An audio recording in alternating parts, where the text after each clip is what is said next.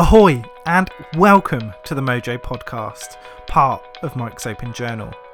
Here we're going to be talking about mental health, and that includes all things illness, wellness, stigma and support, and most importantly some of your very own personal stories. We're going to be covering projects, campaigns, starting conversations, and mentioning some of those tools that have supported your well-being. I want to say thanks for being part of the podcast, whether that's as a guest, as a listener, hopefully as a subscriber. I'm Mike, and while I'm being mindfully mindless, hopefully myself and my amazing guests will be able to show you that you're not alone out there. Thank you for being part of the Mojo Podcast. These are real people. They do have struggles. And it starts to get on my nerves. I just shut down. So many people suffer from mental illness. To get the word out that men have got to start talking. So I told her everything and her face dropped. A lot of people don't understand the depth of the situation, so they can appreciate, It's difficult dealing with our minds, and the suicidal thoughts were back. People knew that there was something not right, but they just never really said anything, or probably felt like it wasn't their place to say anything. You're not depressed, it's all in your head. That's probably the statement I've had people say the most. I mean, this shit is real, and it's hard, it's exhausting. And I don't think people realise how helpful that one conversation can be, just to figure out why you are feeling the way you are. Not only did this help me to write it, it potentially might have helped some other people as well. So it sort of started from there. So many people think they're alone. And then you hear other people talk about it and they think, oh, that's so brave, or I could relate to that. And then they want to talk about it.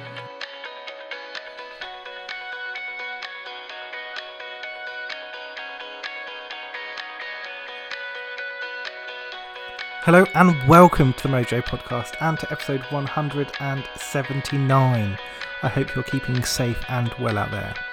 Today I'm delighted to be joined by another new guest. I'm going to be talking to Tim, and we're going to be finding out about baking and mindfulness. And it was really interesting to chat with Tim about a week ago now about his own personal experience with mental health, but also that kind of journey through into where he is now. It was really interesting just to sit back and have a chat, and hopefully at this moment in time when so many of us are limited in terms of what we can do, where we can go, and who we have access to, I really hope that there are people around you that you're able to sit down and have a chat with, and that might be about a range of different things, but that can include mental health, it can include your well-being and how you're feeling.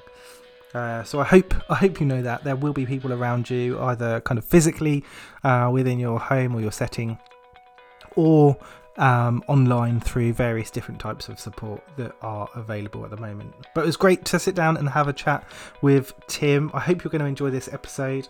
Just before we kick off, there is a short clip in regards to the current coronavirus outbreak and safety guidance information, so that's going to come up in a second.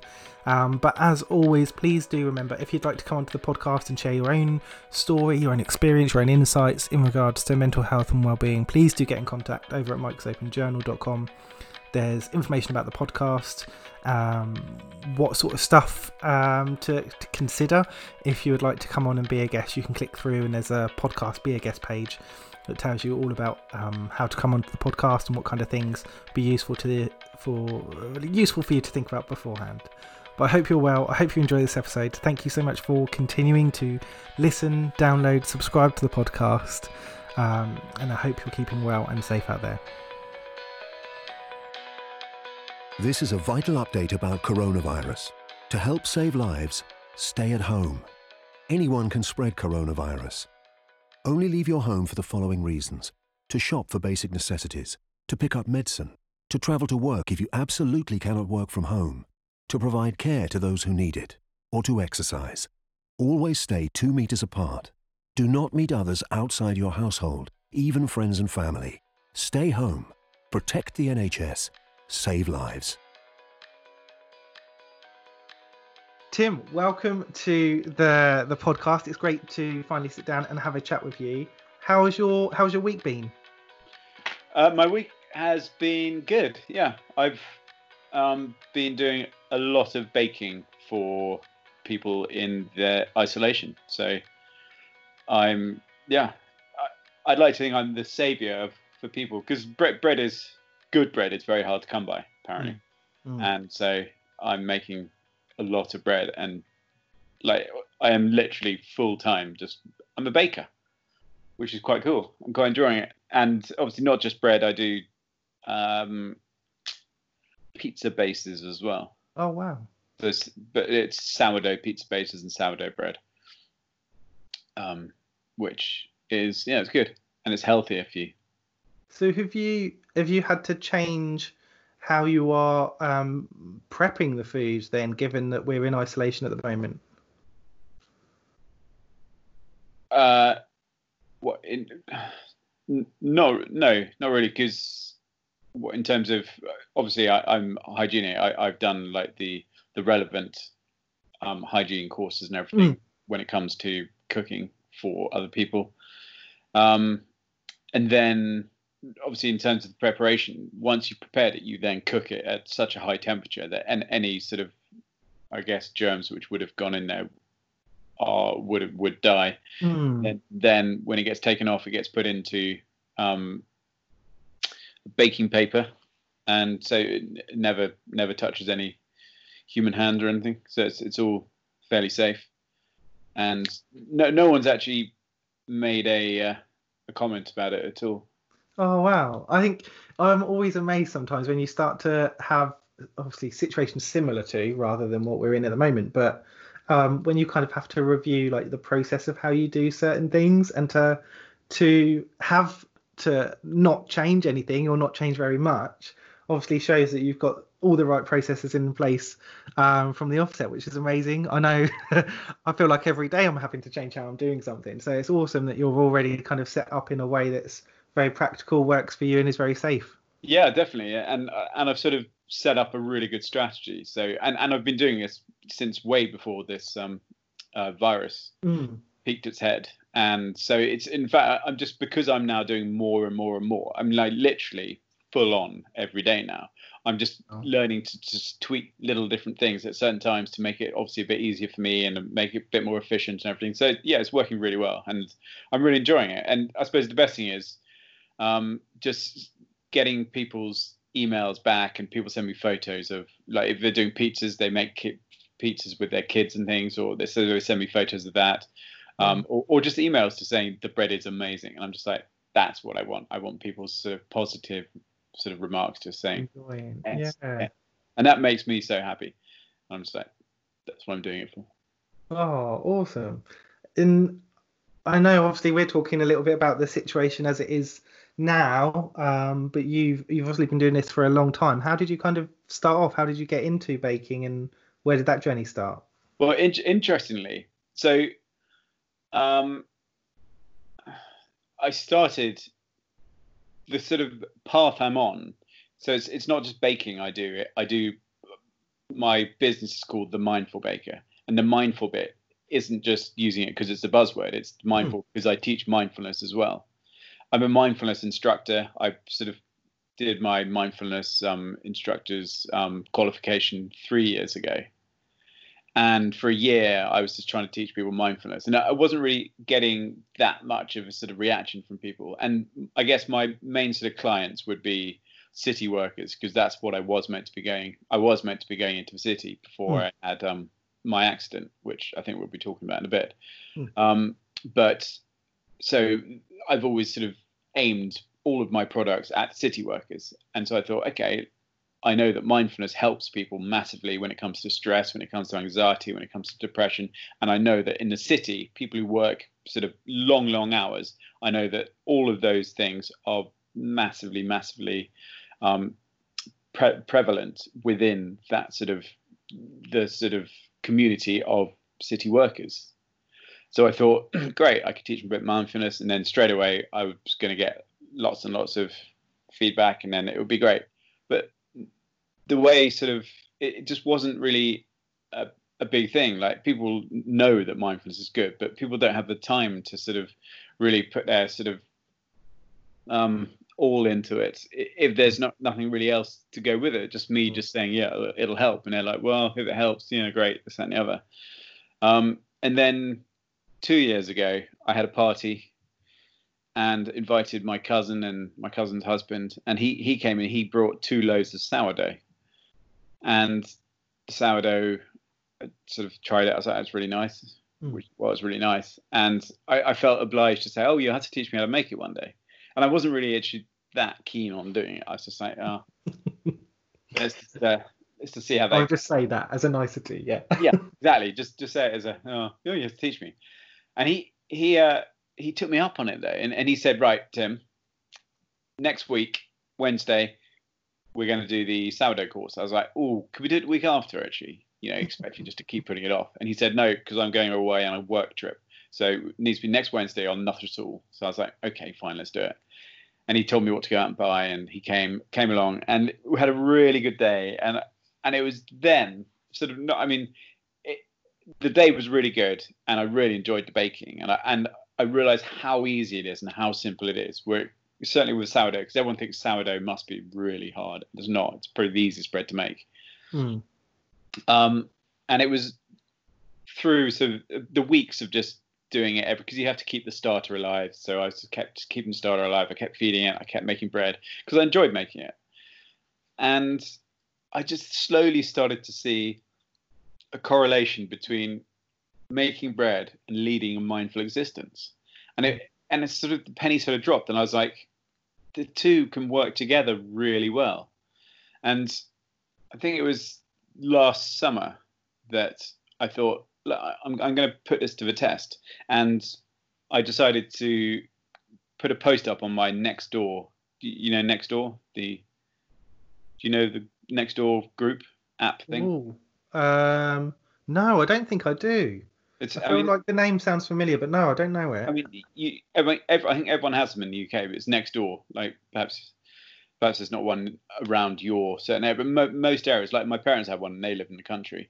And there's a Nextdoor, and you put a post out, and it just goes to sort of people within a, say, like a 2 mile radius. Oh, okay. And it's just, and you all have to be invited to it, and then once you're in it, you get all these. And obviously, there's a lot of tedious chat from tedious people.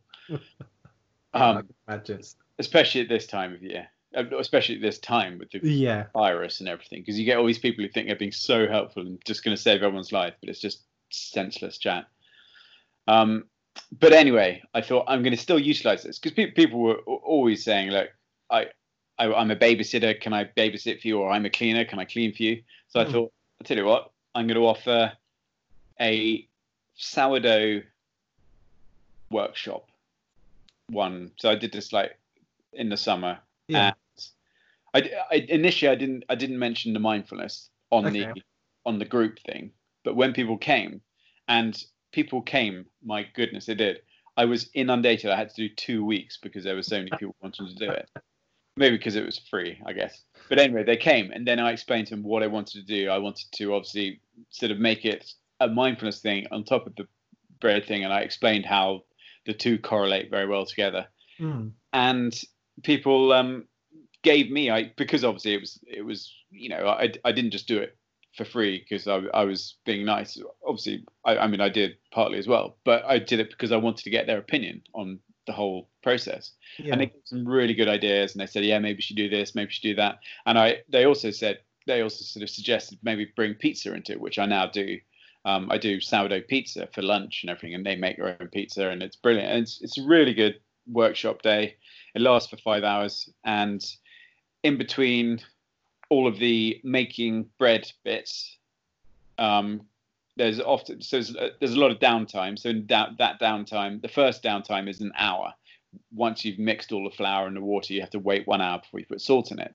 So in that 1 hour, everyone comes into my sitting room, and I explain to them all about the mindfulness, how it works. I tell them my story about how I got into it. And then I will often, I normally, it changes a lot of different times. I do different techniques, but the main technique I normally do is mindful eating. So I give them all a raisin, and I explain how to eat mindfully, and how eating mindfully is very similar to obviously just leading a more mindful existence, where, you know, just taking notice of absolutely everything about it. So when you eat a grape, you obviously look at it, you feel it, you sort of see the colors, you see how the light reflects off it, you sort of smell it, you listen to it. You know, when you roll it in your fingers, and you think where it came from, you think of the journey it must have taken to get to your hands. And then, I mean, this lasts for quite a few minutes, and then you eventually sort of bring it to your mouth, notice how your mouth is now sometimes, saliva is sort of formed because it's excited for what you're about to put in. And then you put it in your mouth, and you notice how your mouth you don't chew on it first, and then you just notice how your mouth is reacting to just having something in it. And then you take a bite, and then it takes a while for the flavor to suddenly come out. And then when the flavor does come out, you notice how your mouth actually reacts to chewing, and that it naturally starts pushing the food down your throat, you know, because you'd think you always have to make an effort to push it down. No, if you just observe how you chew, just a small thing, it just naturally goes down your throat. And then once it's gone down your throat, you just notice that there's still remnants of the taste and how long that lasts. And it's just a really good way of teaching people. So that's like obviously one of the main techniques. I teach them some breathing techniques. I teach them some guided meditation, or I do guided meditations with them, which is really good, because a lot of people are stressed from work. A lot of people are just in another place, and a lot of people fall asleep. And I have to say to them, do not feel ashamed if you fall asleep. Do not worry if you fall asleep, because that's what your body wants to do. Do not, you know, this is all part of meditation. You know, if you fall asleep, that's a good thing. Because, you know, a lot of people wake up and go, oh no, I'm so sorry. I was like, no. That's what your body wants to do. And it's just a really good way of just relaxing completely.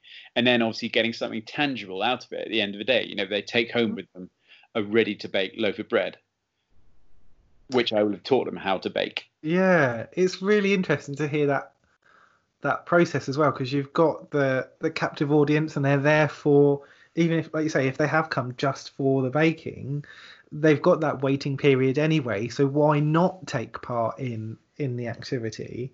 Is a really interesting way to kind of make that more a part of the baking, because I've heard people talk before about elements of kind of mindful cooking, but a lot of mindful eating, but I've never really heard them talk about it. It's part of that baking. It's part of your process, isn't it? It's not, oh, I've added this in. It's like, actually, no, this is the break. This is the moment while we're waiting for this to happen, and while we're waiting for that to happen, we are going to do this.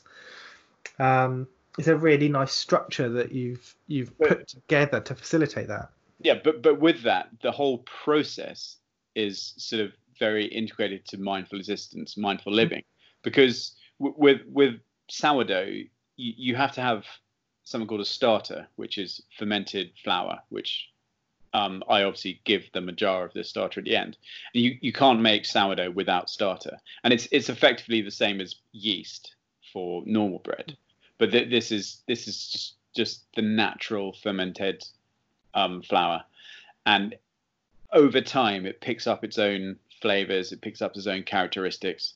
So, you know, it's personal to you. So I tell people to name their starter and just to treat it like their little child, because you know, if you don't feed it every week, I mean, you could probably get away with not feeding it for a few months, but if you want to keep it alive and active, feed it every week. And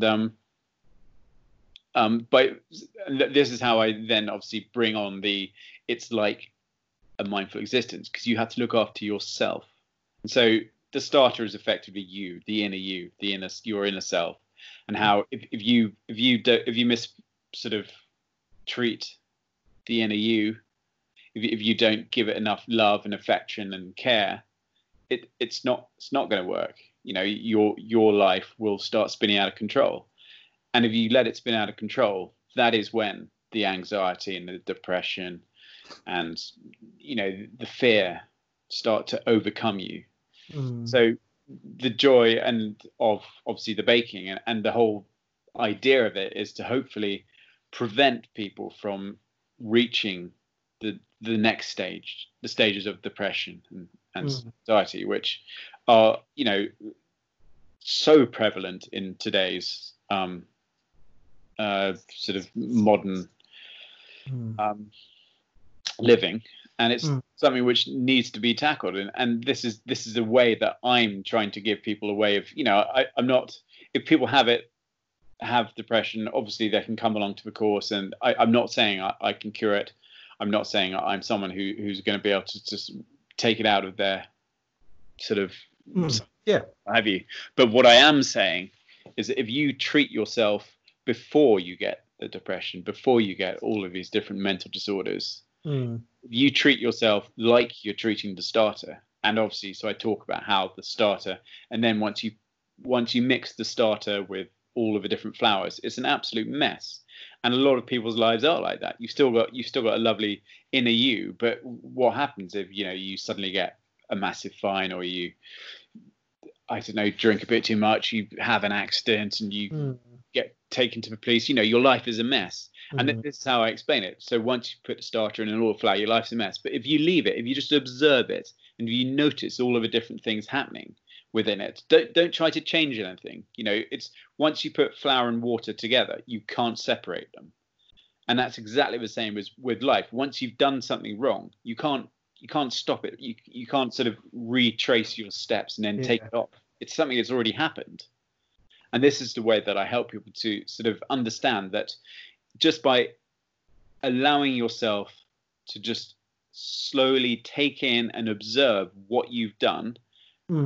Obviously, when I then take it to the bread and the water, just let it be for an hour. So that's when, obviously, in the downtime, the hour, while the starter and the flour and the water are all doing their thing, I'm teaching people about the mindfulness and how it sort of helps them.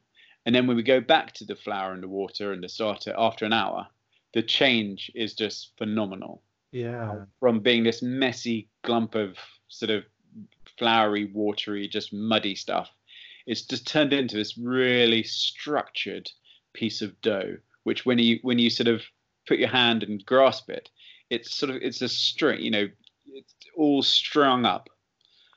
And obviously I'm pulling it up in my hands, but obviously this is not a video call. But if it was a video call, you would see me stringing it up in front of the camera. It's really. Do you find that some people maybe resonate or take a bit more from it because it is a very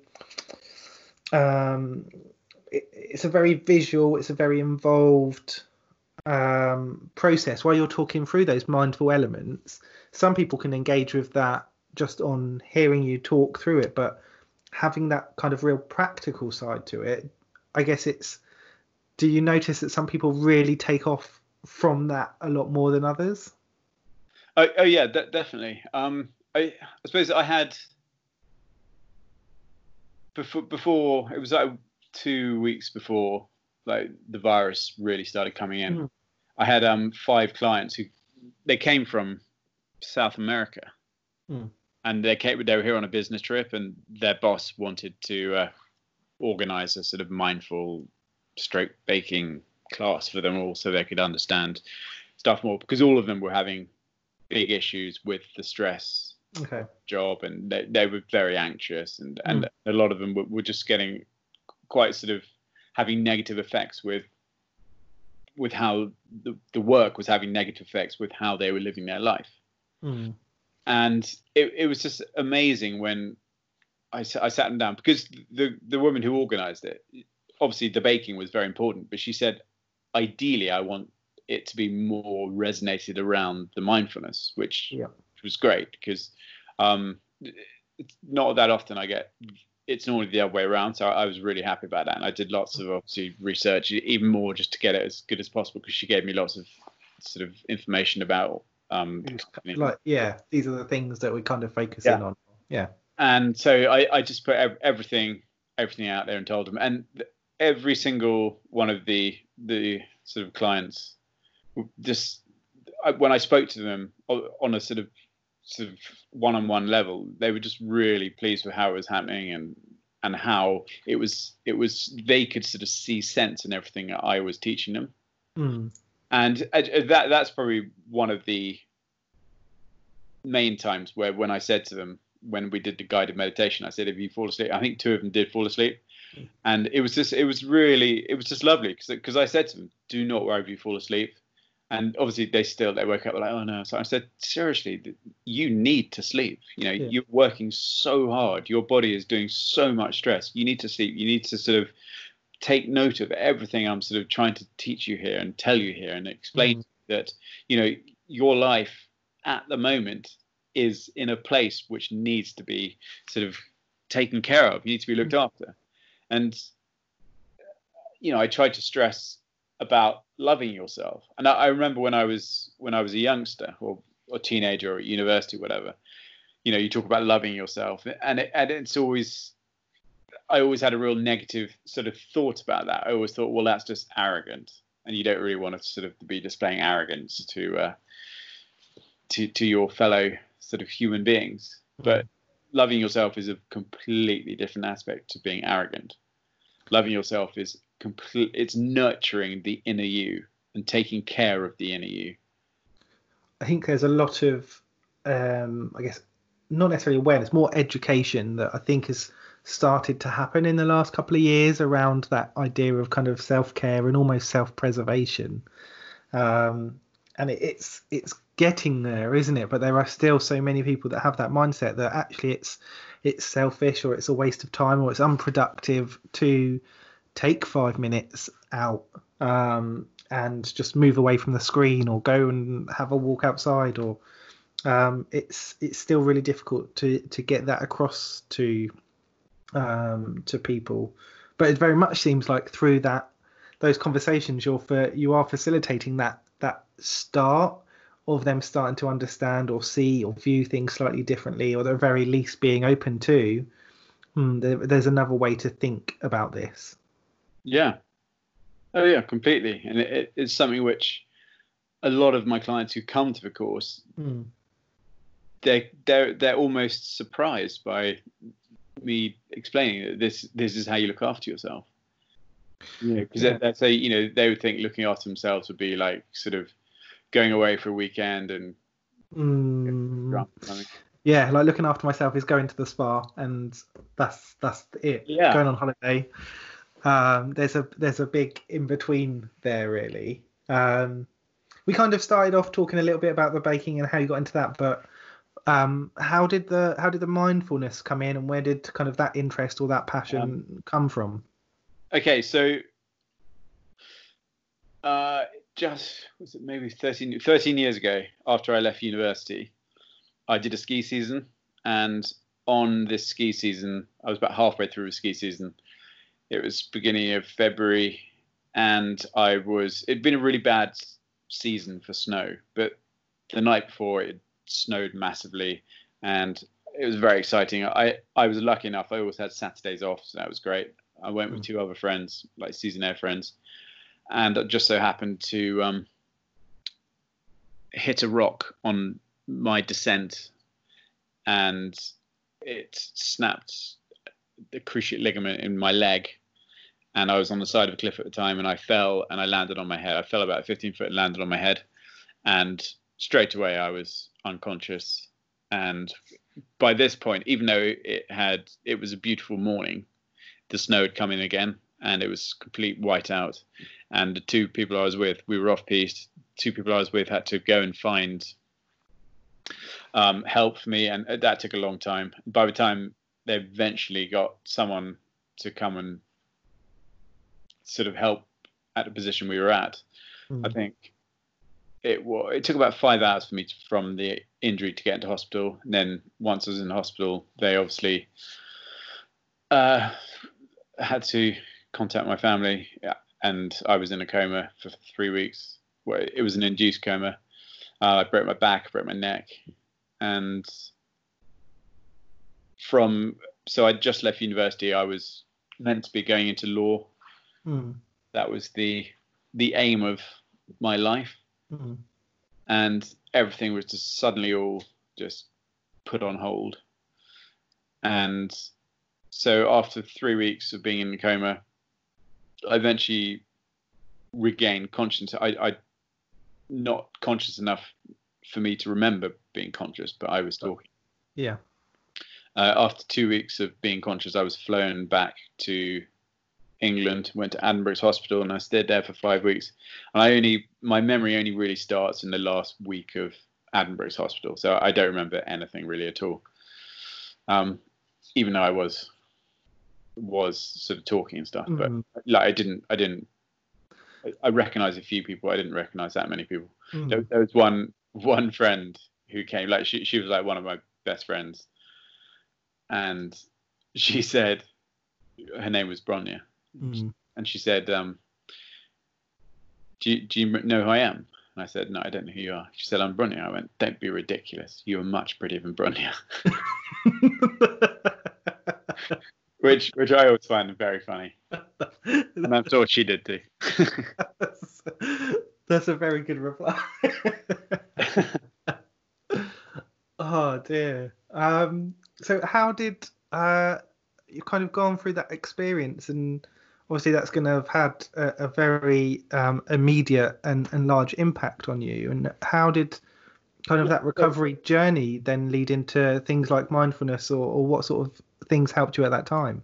So I was told not to work for 2 years, which I didn't. I it probably took about a year before I was slowly seeing the sort of track which I wanted to be on. And then I think after that, I moved. I was living at home at the time. I moved out of home, went to live in London with some friends.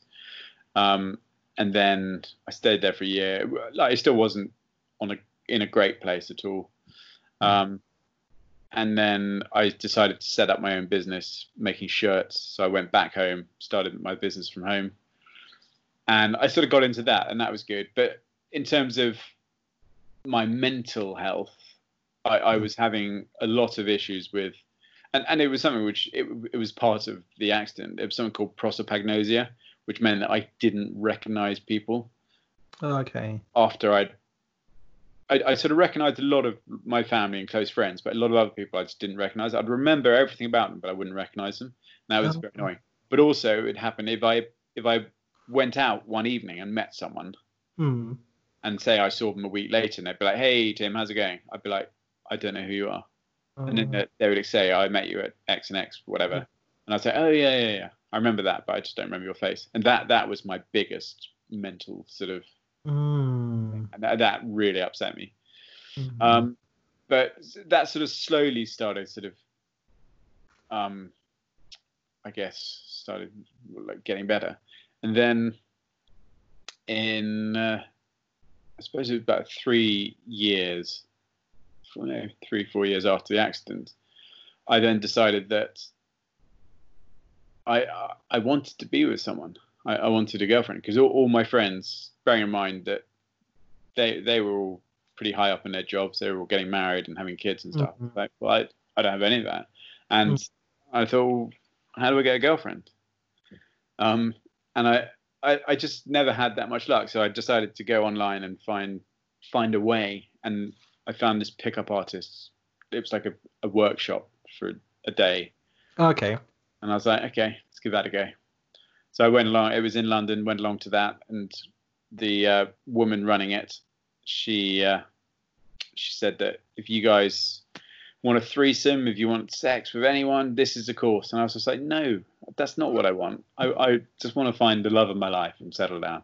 And I went up to her and I said, look, this is what I want. I want to find the right girl for me. I just want to be happy and whatever. And she said, okay, wait for the last person of the day. So the last person of the day came, and he asked us all to close our eyes. And as our eyes were closed, he said, none of you are going to meet the girl of your dreams or move on with your life until you start to love yourself. And I was like, that's a bit weird. And then he told us to sort of keep our eyes closed and breathe in, breathe out. And he got us meditating for like 20 minutes. And it was in that meditation where just like the penny suddenly dropped. And I was like, there's something here. There's something here. And then as soon as I opened my eyes, it was almost like I was a different person. I was like, something's happened. Something really has happened here. And he then said, I want you all to keep meditating he gave us his email address, and I said, I want you all to email me every week to tell me how your meditation's going. And then he said, statistically, only 1% of you will do this, but I want you all to be 1%ers. And it was like, yeah, I'll do it. And I was just very quiet. I was like, yeah, I reckon I might do that. Anyway, we all went out for supper afterwards, and I sat next to him, and I just said, look, I was really touched by this. Can you tell me anything more? And he said, I mean, just Google meditation, just to see what you can find, and keep in contact with me. And I did keep in contact with him. I kept emailing him every week, obviously after I'd meditated every day. And then after about 2 months, I messaged him again, and I said, look, this is going really well. I'm in London, because I wasn't living in London at the time, but I was back in London. And I said, can we meet up? He said, yeah. And we had lunch, and it was really good seeing him. He was just, just a really lovely guy. And I said to him, so how many people are still emailing you? And he said, you are the only one. You are the 1%. And that changed my life. I was like, this is going to bring me on to the next thing. So after obviously learning that, I decided to research into meditation a lot more. I did 2-year course. No, I did 2 years of something called transcendental meditation, which is great. And then I got into mindfulness, and obviously all sorts of meditation are all different things and what have you. And because I decided to just sort of utilize different parts of different meditations, which helped me.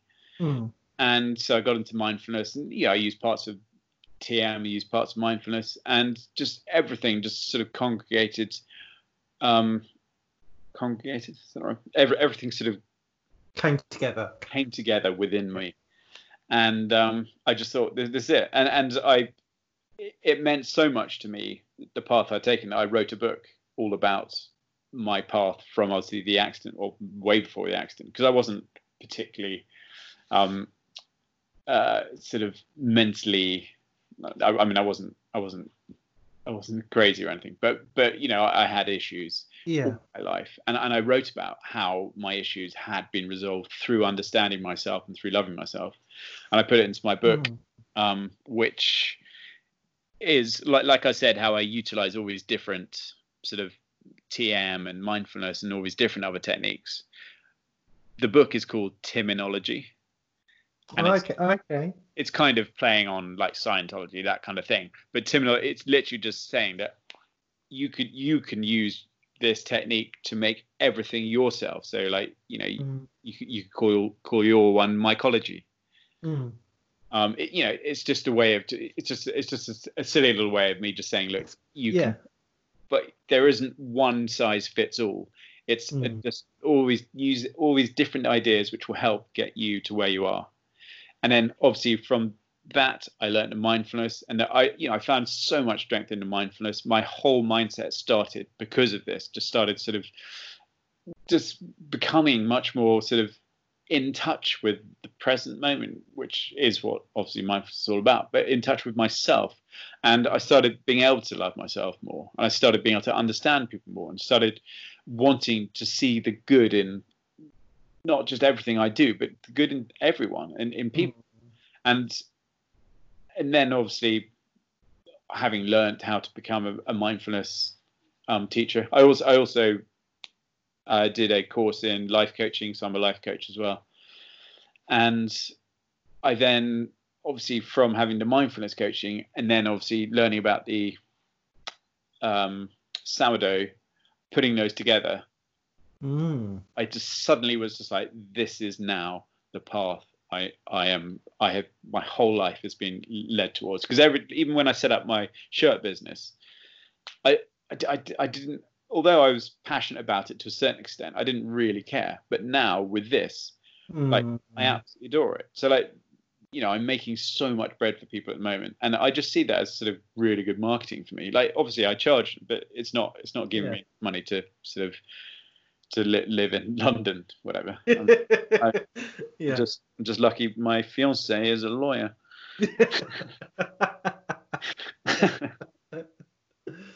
Well, the dating side worked out as well then. That's good. It's good to know that worked out in the end.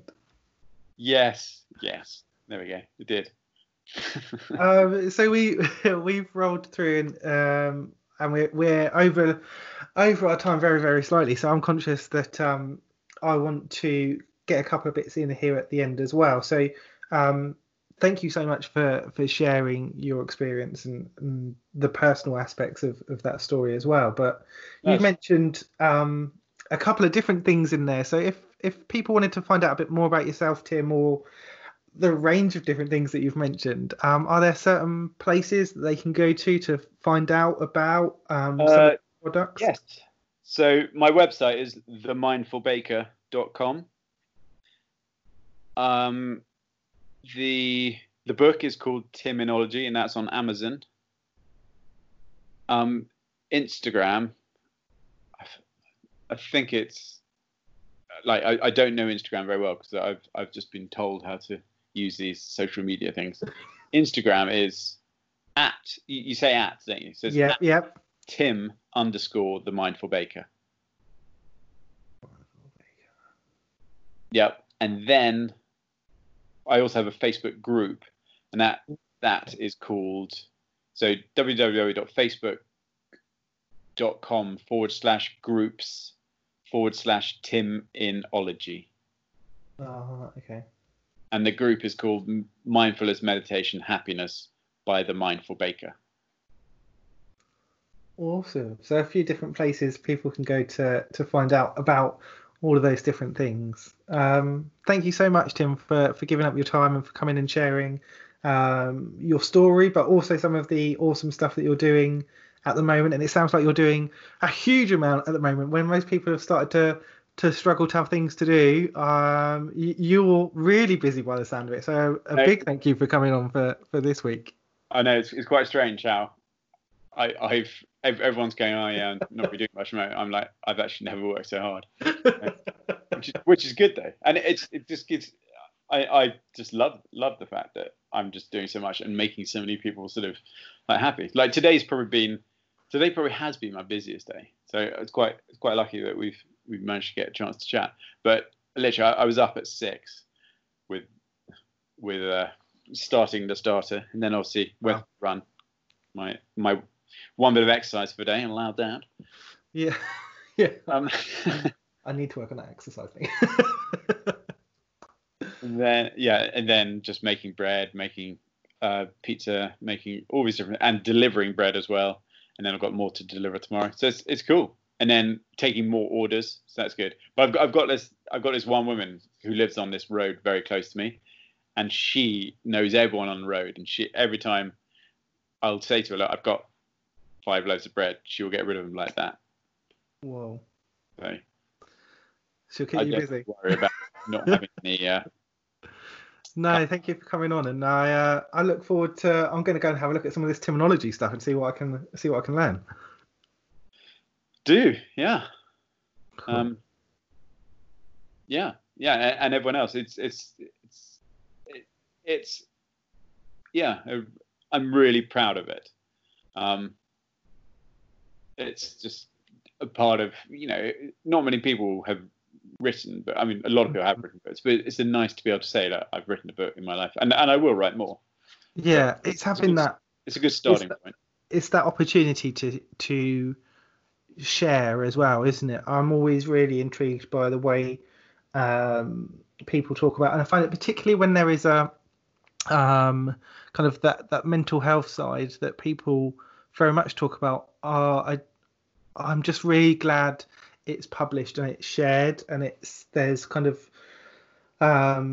it's one of those kind of, I guess, a thankless kind of thing, because often you're not getting feedback on what people think when they read through. I know sometimes you do get feedback, but often it is kind of that thankless. You don't know who's gone and bought the book or read it or taken something from it. So No, yeah, I've not really, and obviously with Amazon you can say leave a review and stuff, and luckily I've had no negative reviews, but I haven't had a massive amount of positive ones. But no, I think you're much more likely to leave a negative than a positive. So I always think, like, if you get a positive, that's worth at least 10 negatives. It's very rare that we leave positive reviews, I think, for things. Oh, what, one positive is worth 10 negatives? Oh yeah, at least. Yeah, well, that's good. But yeah, no, I'm happy. So do do have a look at it. Order it. Amazon. Awesome. Thank you so much for coming on, and I look forward to everyone going and checking out your stuff online. Yeah, brilliant. Well, it was great meeting you. Thanks very much. You too. Take care.